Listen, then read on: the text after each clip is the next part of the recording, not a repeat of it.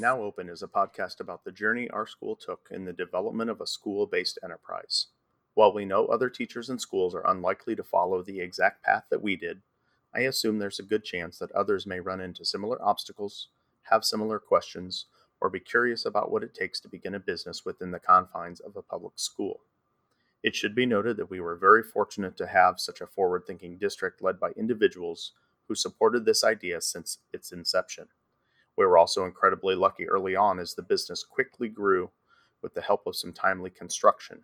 But of course, you'll have to listen to our episodes to find out what happened and how we started with just an idea and grew into a business with 4 different revenue streams in just 5 years.